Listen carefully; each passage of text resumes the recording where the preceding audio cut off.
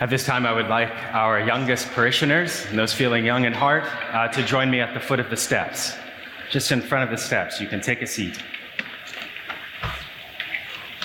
Wonderful. In the name of the Father, the Son, and the Holy Spirit. Amen. Well, good morning.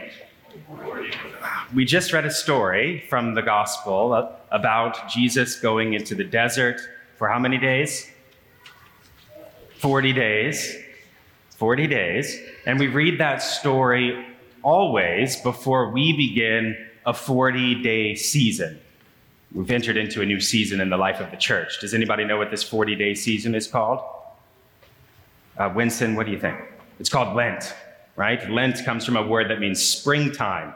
It's not just about being, completely sad and sour all the time. It's also, there's a sort of bright sadness to Lent as we're preparing for the brightness that will be the greatest celebration that we have in our church, and actually the greatest event that's ever happened in the history of the world we're preparing to celebrate for. What is that? What's the greatest feast of the church here, Cabot? Easter, right? Where Jesus' love and his life, his power, his strength is lifted up by God, and love wins. Love wins at the end of the day. And that's what we're getting ready for, to announce with great joy and celebration that love wins. Now, Jesus goes out into the desert for these 40 days, and he's tempted in all sorts of ways for power, to receive power, to have possessions, all kinds of things, turn rocks into bread, or, turn rocks into like Legos or any toy that he might want, any kind of possessions. Any kind of power. The devil shows Jesus all the empires of the world and says they can be yours. And also he's offered popularity, that everyone might like him.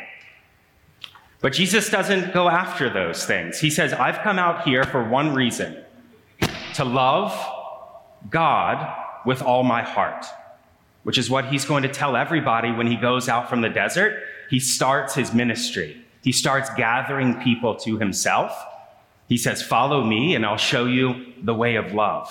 So when he goes out to the desert, he's praying and he's memorized his Bible.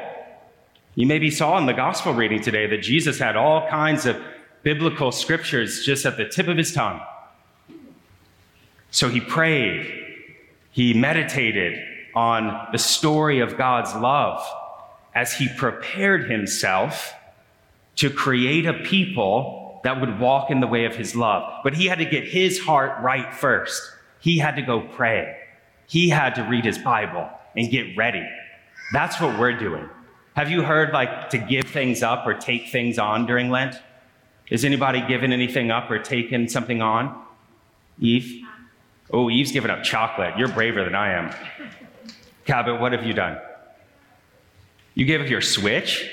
That's a big deal. That's a big deal. My boys love the Switch, and I know you do too, so I get that. You gave your sister your old pants. That was a very loving thing to do. That's actually, that's really a wonderful example of what Lent is all about. It's about making us more loving and compassionate, right? As much as it might be sort of, okay, I'm going to try to give something up, or I'm going to take something on, the point of all of it is that we're growing closer to Jesus. We're staying close to him and his way of love.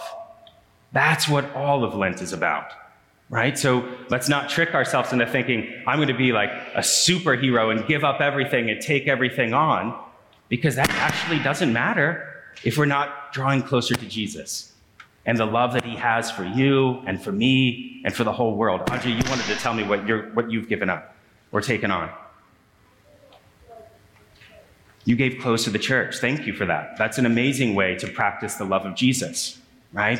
Is for us to pray, to read scripture, to share our possessions, right? As we allow Jesus' love and light to shine in our hearts, come Easter, when we celebrate the triumph of that love, that it's the most powerful thing in the world, that it's the true story of the world, that we're created for nothing other than that love. As we get ready for that at Easter,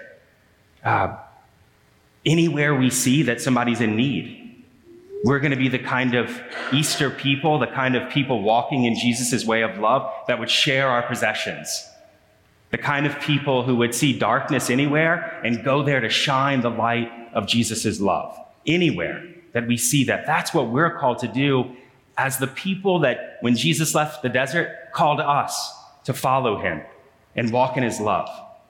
So my prayer for you, my prayer for your parents, is that you take some time this Lent, during this 40 days, to tune our hearts. Have you ever seen like a guitar string being tuned? You have to sometimes tighten it, sometimes loosen it to get the right note.